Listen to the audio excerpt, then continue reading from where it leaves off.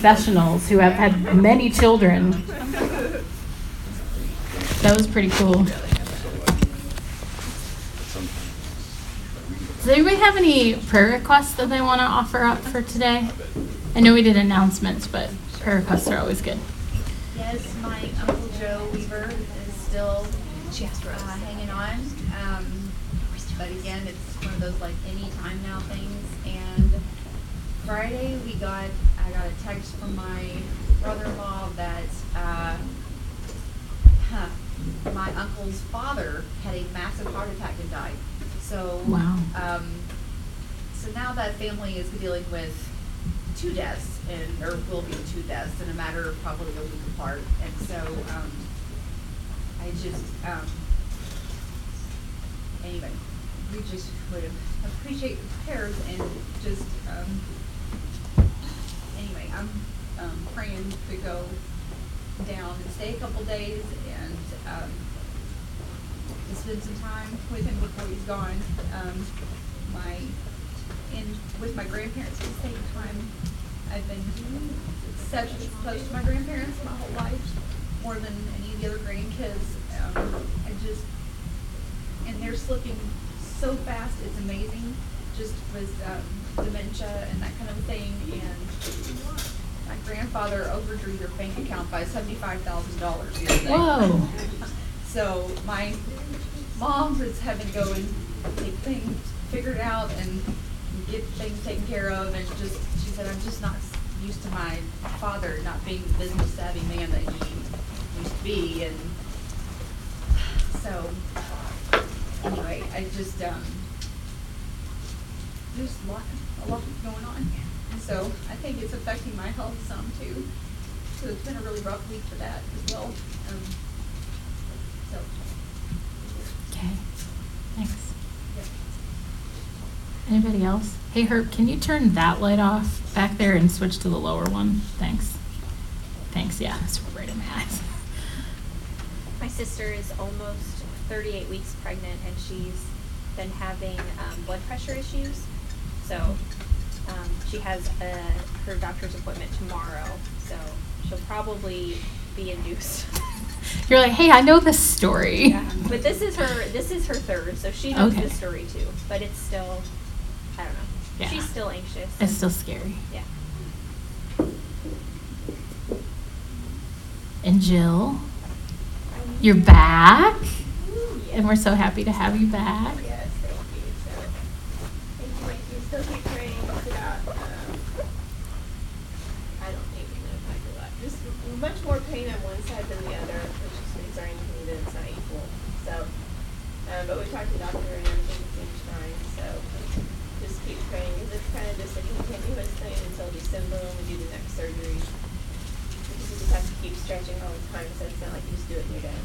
So, but thank you all. It's been, I still need lots of sleep, and I'm glad and lucky that I had the luxury to do that. I can come home and sleep every afternoon if I want, so I do. Is Tucker still barking at you? Occasionally, well, yesterday I just put Tucker out because I could tell, and he can tell when I'm in more pain. Yesterday was a really hard day, and he was at my feet all day, and so I knew he wasn't letting me rest, and so I put him outside. He just goes around the ottoman while I sleep, and just goes back and forth between my head and my feet. So, yeah, and you can watch Tucker and see whether I'm having a painful day, because the closer he is to me, the more pain I have usually. How did work go? The work went okay. Work was really, really harder than I thought. But my boss is amazing and sent subs every single day to help me, and my volunteers are wonderful, and it just was more painful than I thought it would be, and more exhausting. So I'm trying to work limited hours, but I'm not very good at that because there's so much that I want to do, and I can't see clearly there at time. But anyway, so yeah, so you can be great about that. But I think this week will be better. I'm a little bit more in the groove now. So. Good to hear. All right, let's pray.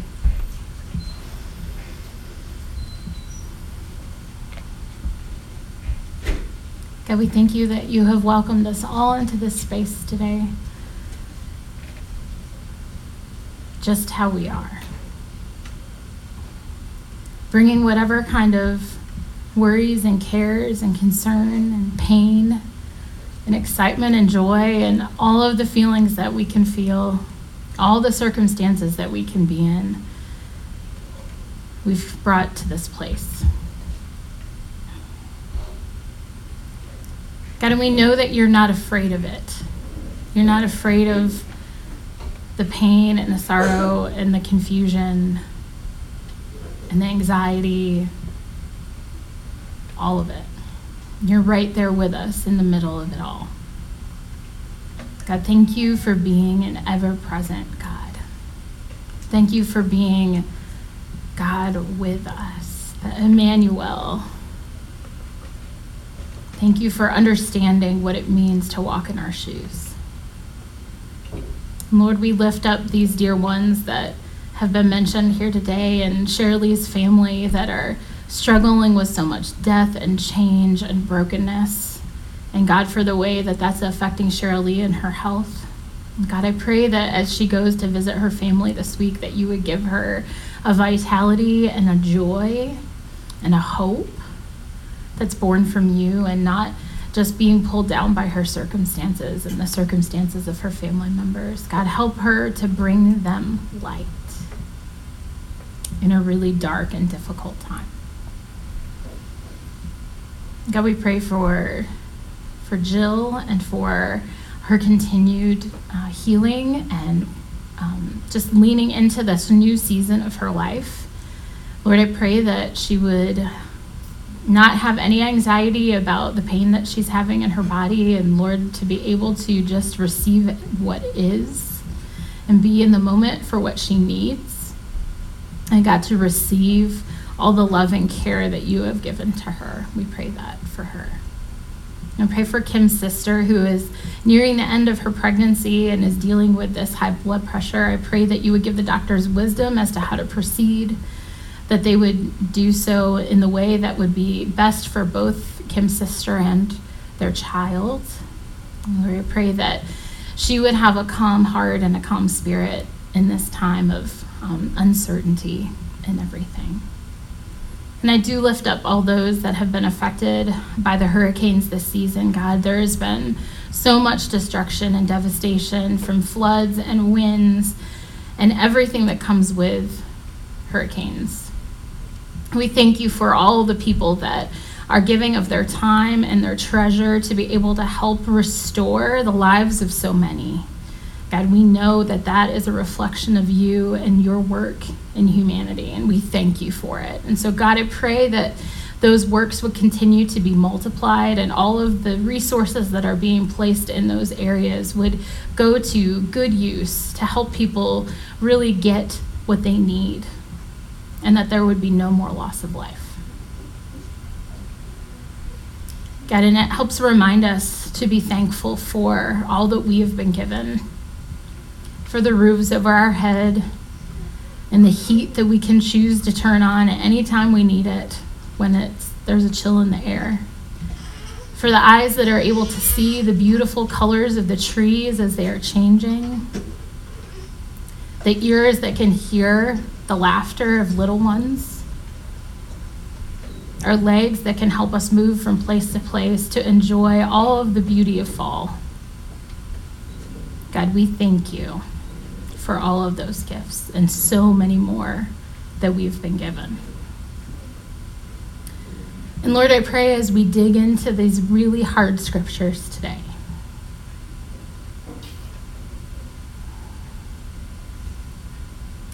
that you would allow me to be a vessel of your love and light and your hope for those that are voiceless, for your tender mercy, for your call to repentance for each of us. And God, that you grant us so much grace, grace abounding and abounding over all things, love. So God, let the words of my mouth and the meditations of my heart be holy and acceptable to you, my God and my Savior. Amen. I know it's trouble when I start crying while I'm praying.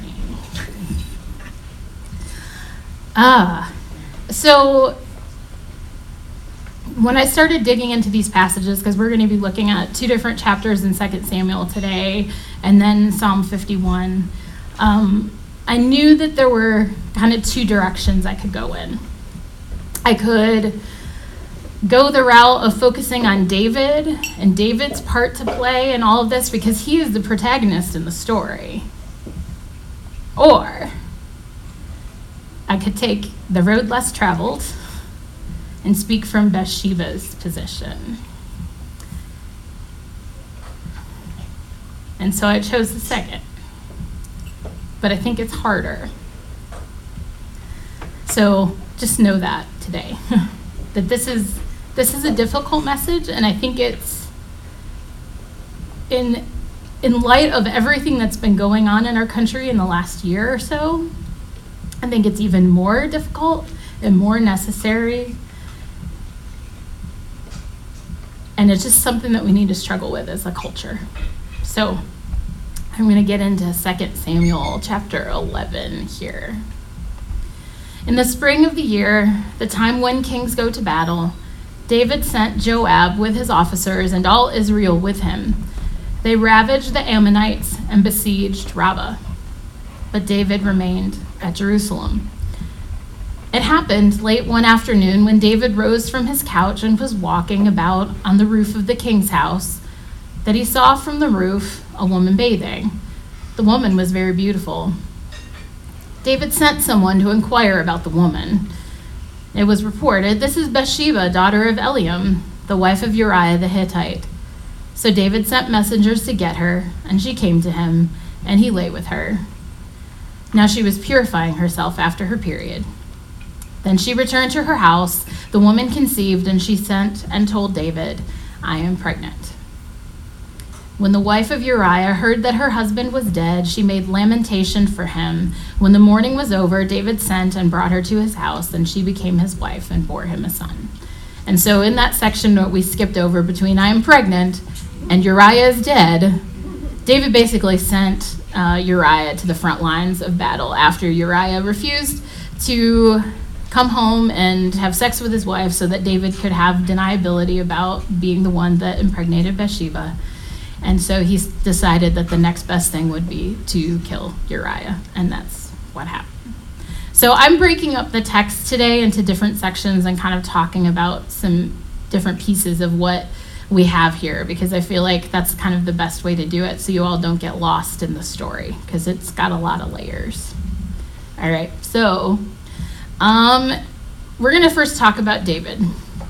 So I put on the screen, one bad decision leads to another, and another, and another. And what's really interesting to me is, David is this really important figure in Jewish life. He was the great king. And whenever you hear people talk about Jesus, they talk about him being in the line of David. But here, the only story that we get from him in this lectionary cycle is the story about him raping Bathsheba. That's pretty heavy. I mean, as kids, we learn the story of David, about David and Goliath. He's the little guy who's been called to essentially take down this huge warrior of the Philistines. Gotcha. I was like, which tribe is he from? So the warrior of the Philistines, who is Israel's kind of big enemy at the time. And eventually, because of what Samuel the prophet prophesies, that Saul, who was the king, is then replaced by David as king through a lot of different situations. So David is this man who's had these really humble beginnings as a shepherd boy. The shepherds are the ones that are kind of the scoundrels of society. They're set off to the side. They're kind of the dirty people. They're the ones that are really lowly. But as God has a tendency to do, especially as we've seen in the Old Testament, is that those that are lowly are raised up. But unfortunately, David makes some really poor decisions after being raised up. And I think this is a real morality tale for us all, of what can happen to every single one of us when we get into a position of authority and when we misuse that authority to harm other people that are on the bottom of that authority ladder. So David has been in this scene. He's been king for a while, a few chapters. We don't know how long it's really been. I think chapter 7 is when he is anointed king. He's been successful in conquering a lot of Israel's enemies. They're moving along. There's some conversation about building a temple that's not been finalized yet, and it won't be finalized until his son Solomon. But he's not where he's supposed to be. And it's pretty clear from the beginning of this chapter. So the kings go to battle. That's the time the kings go to battle. So the kings are supposed to go with the troops in battle. But David remained in Jerusalem. So I don't know if this is David. His initial sin is being disobedient to what his call is as the king. Maybe that's his first bad decision. But it leads to, I've got a whole bunch of extra time on my hands because I'm not out there leading the battle. I'm just kicking it at home. I'm going to go for a walk out on the roof. And there's this lady. She's pretty hot. And it just goes on and on from there. He commits the sin of coveting. He commits the sin of lusting.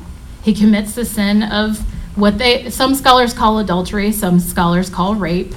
I think in our understanding, in our cultural moment, it would be rape because it was a non-consensual sexual experience with one person having a tremendous amount of power over another person. She gets pregnant. David tries to get Uriah to come violate the rules and be with his wife so that he could have deniability about the baby that is now going to happen.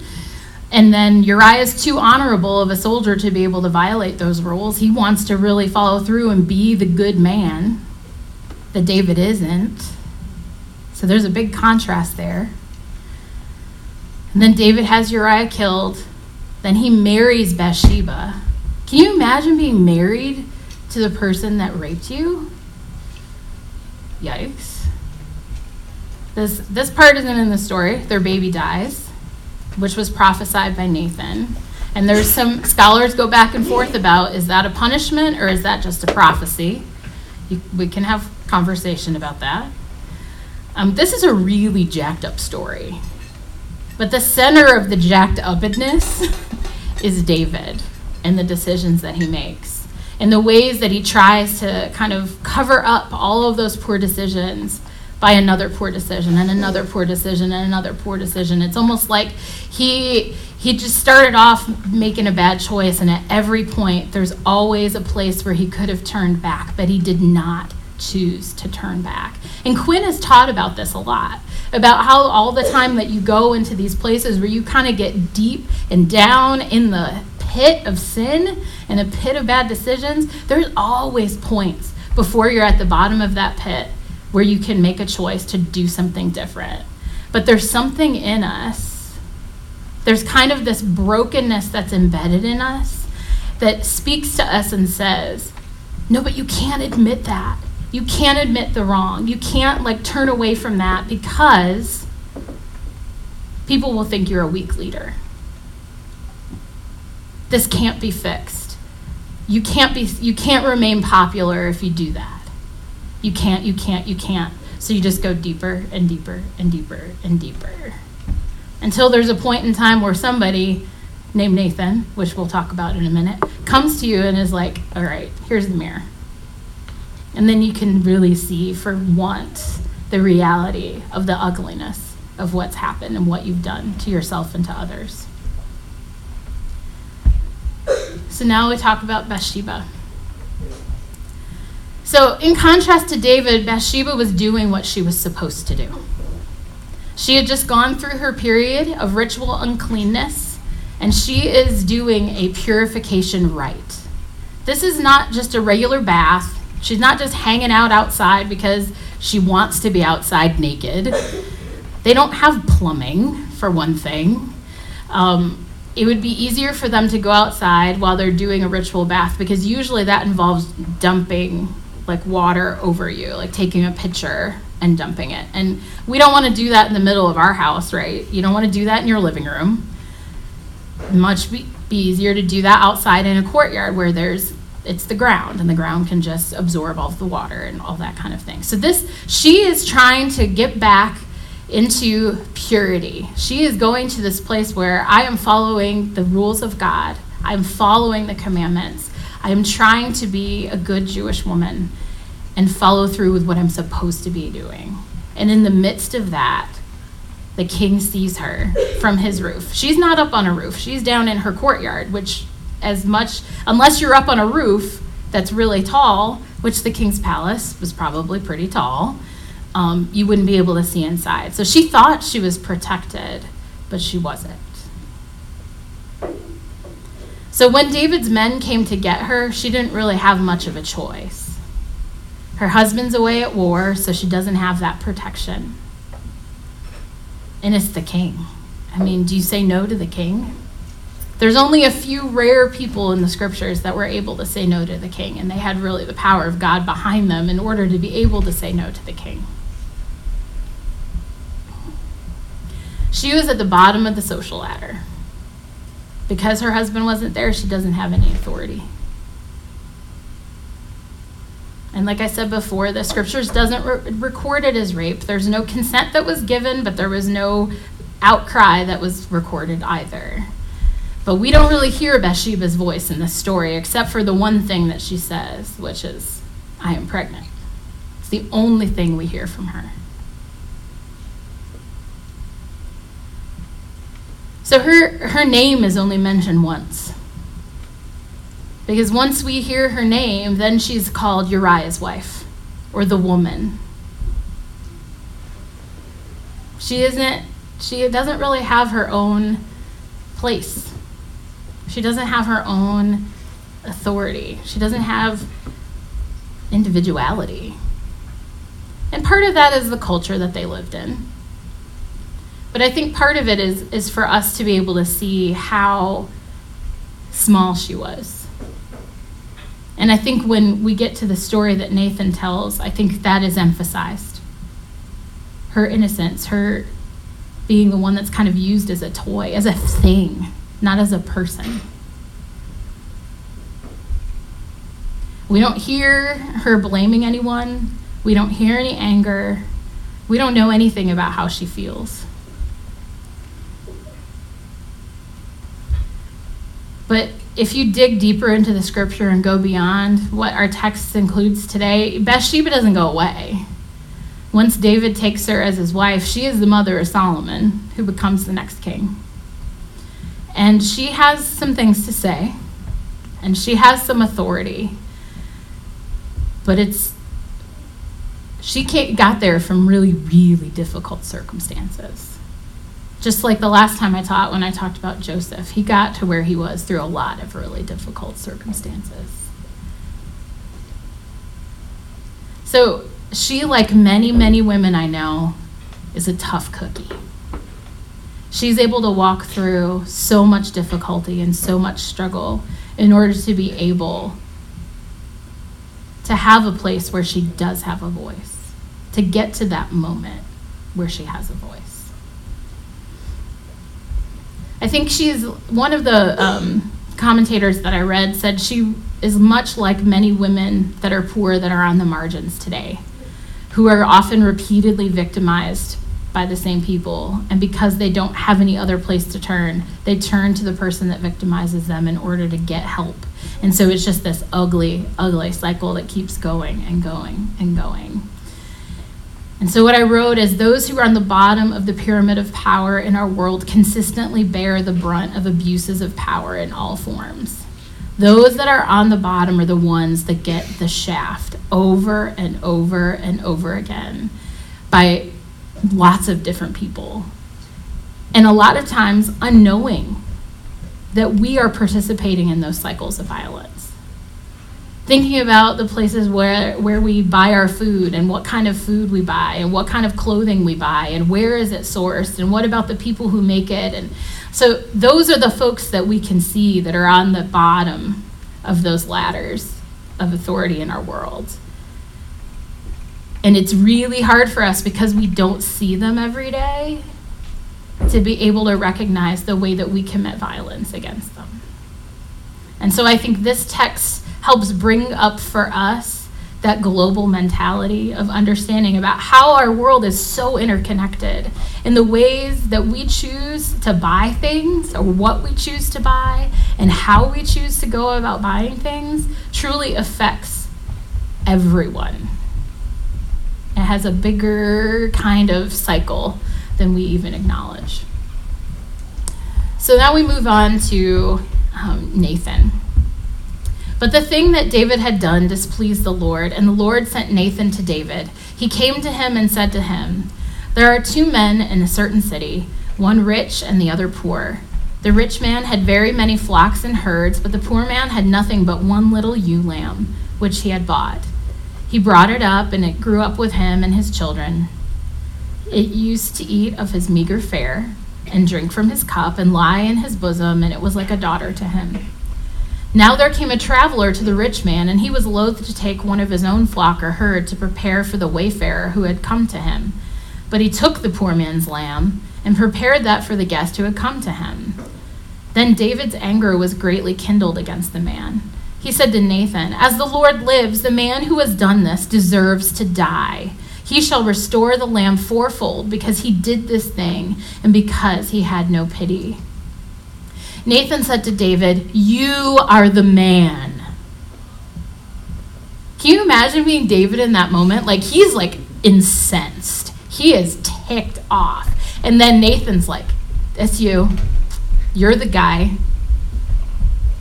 Thus says the Lord, the God of Israel, I anointed you king over Israel, and I rescued you from the land of Saul. I gave you to your master's house and your master's wives into your bosom, and gave you the house of Israel and Judah. And if that had been too little, I would have added as much more.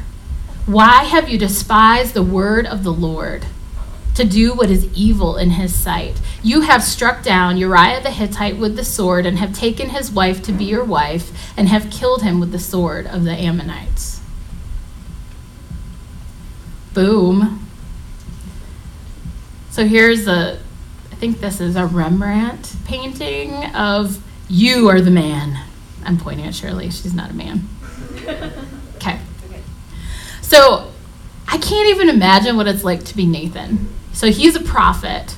God has appointed him to succeed Samuel as kind of the big prophet of the kingdom. And it's essentially the prophet's job to hold the kings in line, to kind of speak truth to power, to be the one to be able to be like, okay, that's really not great. And you've kind of violated God's laws here, but he's not going to pussyfoot around it. Nathan is really like, no, you're the guy.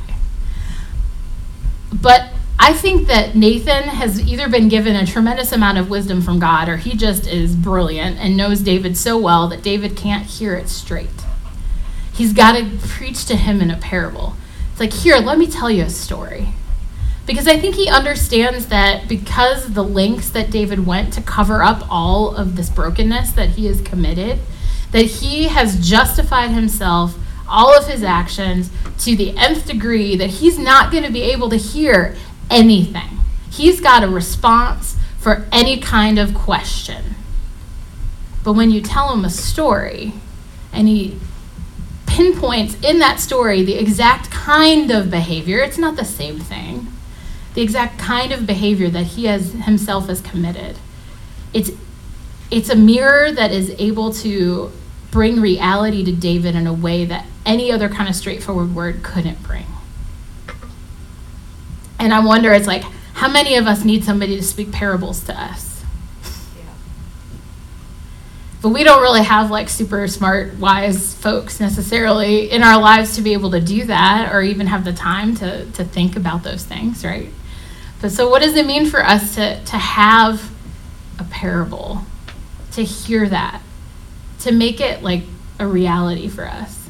So maybe David's story and his behavior is a parable for us today, for the ways that we participate in violence, even unwittingly, that we would never physically lay a hand on someone, but maybe some of our actions are committing violence toward others. And maybe our brokenness is turning into evil upon evil upon evil, just like David's decisions were evil upon evil upon evil. I think our country is pretty desperate for some Nathans. I think we all, in our own way, are kind of crying out for that voice in the desert to be able to speak truth to power in a way that power will listen. Because it just seems like every news cycle we've got something new and it's like, oh, wow, that's crazy. And then it just is deflected. And attention's moved over this direction and this direction and this direction. And you're just like, wait. That's one thing. That was so horrible. That was difficult. That was cruel. But things just move on. And so maybe the fact that we have this really powerful king that David was, that was set on his throne by God, who committed these really heinous acts, that there was a Nathan eventually. There was that person that was called to speak truth and was able to do so in a powerful way that changed the trajectory of David's life. Maybe that gives us hope that there could be that shift and that change. And in this kind of really difficult feeling in the world, like right before we get into this election, and it's just like every time you turn on the television, there's just one mudslinging ad after another, and it makes you just not ever want to watch TV. Anyone feel like that? But there can be some truth. There can be some reality. There can be some hope. And I think the ways that we can live into that hope is by being people of hope. That we can be Nathans, not just going around telling everybody what they need to hear. Not just wagging fingers in people's faces, you are the man. But we can also be people that hold ourselves to another level of confession.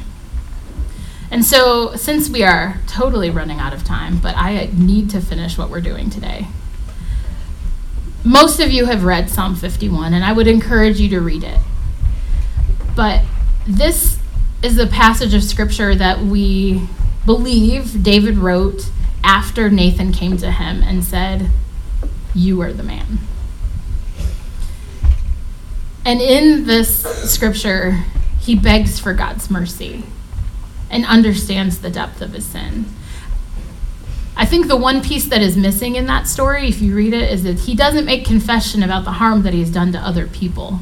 He doesn't make confession about Uriah and the other men that were killed because they were put in front of the front lines. He doesn't make confession about his behavior toward Bathsheba. But he does make confession about the way he harmed his relationship with God. So he's partway there. But what I want us to participate in before we take communion today is a collective confession. And this is not like any particular confession that some tradition would participate in, but there are some traditions that participate in confession every single week as a corporate body. And I think it's a really powerful act. So we're going to do that today, and then that will lead us into communion. I'm going to read the parts that are bold, and actually, no. We will all read parts that are bold together, and then I'll read the other parts that say leader, okay? So let's begin. Gracious God, we are sinners, and we confess our many sins to you today. For all the times that we did not put you first in our lives, but instead valued wealth, power, prestige, or comfort. Forgive us, Lord. For making you in our own image and for assuming that our understanding of you is the only correct one. Forgive us, Lord. For using your name to our advantage instead of to call upon you to help those in need. Forgive us, Lord. For forgetting our limits and failing to gather together in community. Forgive us, Lord. For thinking we know best and not listening to the wisdom of our parents and elders. Forgive us, Lord. for the times we have hurt others, for the times when we did not stop someone from hurting another, and for all the times we did not provide for the basic needs of others. Forgive us, Lord. For the times we broke our promises and sought our own desires even when others would be harmed. Forgive us, Lord. For the times we took what was not ours, exploited our environment for our own profit, or sought our own comfort despite the suffering of others. Forgive us, Lord. For the times we gossiped, lied, and did not honor others. Forgive us, Lord. For the many times we wanted what was not ours and neglected to give thanks for all that we have. Forgive us, Lord. For all the ways that we have broken your covenant, destroyed relationships, harmed the earth, and engaged in injustice. Forgive us, Lord. God, we lift all of these layers of brokenness to you. God, we beg for your mercy and your forgiveness. God, we know the depth of our sin. And God, we know the depth of your grace. So as we come to this table today, God, help us to rejoice in that mercy that you have given us, that you have extended to us without condition. And God, we pray that the depth of the sin that we feel, that weight that you have lifted off our shoulders, would help us to move forward in new ways, to be able to create new lives that are full of light and love and help and concern for others in the world. God, that we may become advocates for joy, for grace, and for redemption. God, let us be the ministers of reconciliation that you have called us to become in the world, and that we are fueled by your love. God, we lift all of these things up to you. In your name we pray. Amen.